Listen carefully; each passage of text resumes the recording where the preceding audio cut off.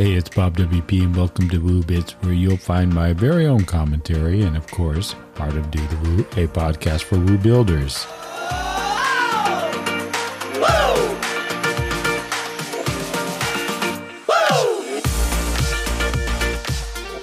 Today, I have a bit of a twist from the normal Woo Bits, but I would first like to thank Mindsize for sponsoring today's Woo Bits. If you're looking for a partner with your Woo site builds, their team will take care of a lot of the after-project worries for your clients with solid maintenance and optimization services. This week, we have been putting out a series of podcasts that feature speakers from the upcoming WordCamp US in San Diego. In fact, the third and last part of the series will come out next Tuesday, right before WordCamp US. As I collected these tips, there was one that Petra shared that I felt needed its own space. Now, this may be a bit selfish on my part, as the reason being it really resonated with me on two levels. The first is our extension of global reach that we'll be doing here at Do the Woo, and secondly, our own personal move to Porto, Portugal. In 5 minutes, she gives us some great tips on cultural intelligence that gives us a taste of her session at WordCamp US. So in lieu of me talking in today's podcast, I'm going to let her introduce herself and share with you some tips, as so many of us now work both remotely and globally. Hello, everyone. I am Petja Rijkuska, the Director of Business Ops at Human Made and a long-time WordPress polyglot contributor, team rep, and community leader. I'm here to talk to you about cultural intelligence and give you a few tips around that. We know that the world's gone remote, and today you're very likely to have colleagues from across the globe. And even though we all speak English, in our day-to-day work lives, we face constant issues of not understanding each other.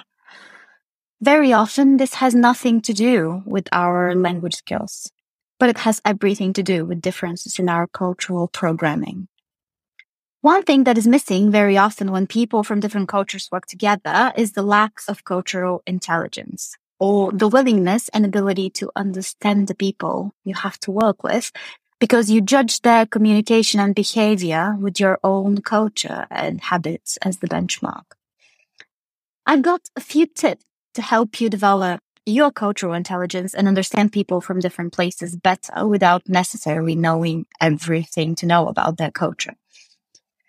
One thing to have in mind is that there are significant differences in how people from different cultural clusters communicate, make decisions, lead, provide feedback, disagree, perceive time, decide, and trust.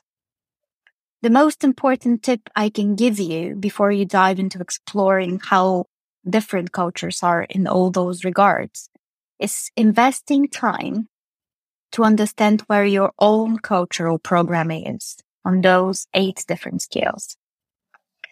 You can ask yourself questions like, is being 5 to 10 minutes late acceptable in your culture, or is it considered a sign of sloppiness and disrespect? How important is it being on time where you come from? Or question like, what's the most common approach to decision-making in your day-to-day? Is it more acceptable for everyone to participate in making a decision? Everyone on the team to do that? And a decision is reached after everyone agrees? Or is it normal for one person to make a quick top-down decision for the group and then possibly you iterate? Or how do you build trust? Do you need to spend face-to-face time with someone and learn more about them as a person to trust them? Or is it enough that they always deliver 100% of their commitment at work? To persuade a person to run with your idea, what do? Do you have to lay out your full concept before presenting the action plan? Or do you present the action plan and then explain how you got there? In other words, do you do principle first or application first when persuading somebody to run with your idea? Are you more accustomed to direct or to indirect negative feedback? How about leadership? Do you address leaders by their first name or their surname in your culture? Is it acceptable to criticize your boss in public? Is it okay for your manager to wear casual clothes to work? Does your manager need to know more than you on the subject of your day-to-day? Can they do your day-to-day work better than you? Is that an important part of you recognizing their authority?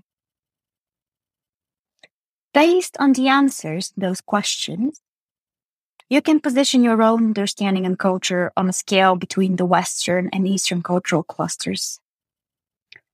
And it's important to know that it's absolutely possible for the people that you work with to be in a completely different place on each of these scales. With time, if you follow the next steps that I will outline for you, you can learn enough about the people that you work with to get along and understand each other much better. So here are 3 practical steps towards developing your cultural intelligence. First, always think before you react. When someone does something that feels very different or unacceptable to you, try and suspend the instant judgment. Count to 10 and use that time to ask yourself, can this be a cultural difference? Why does this person think or behave like that? Then ask them about it and make sure you're explaining your point of view without insisting your approach is better. The second thing is be curious. Approach behaviors you don't understand with curiosity. The best way to get someone to cooperate is to be genuinely curious about the reasons they say or do things the way they do. You can combine that with a positive attitude towards their difference of opinion. Avoid rejecting or dismissing people that do things differently based on your own principles. And the third thing that you can do is show that you care and explore how flexible you can be. People won't expect you to know everything about their cultural context, but they will be way more interested and invested in sharing it with you if you show genuine interest in knowing and the ability to listen, appreciate it, and adapt your own expectations based on that learning. Those are my tips. Looking forward to meeting you all at WordCamp US, where we'll talk more about developing your cultural intelligence. Well, this is certainly something that I hope has either inspired you, given you something to think about, or like me, fall into place at the perfect time when this topic is already on your mind. Thanks again to our pod friend Mindsize, which you can find at mindsize.com. And if you are going to WordCamp US, make sure and catch her session and say hi to her. So until next time, keep on doing the woo.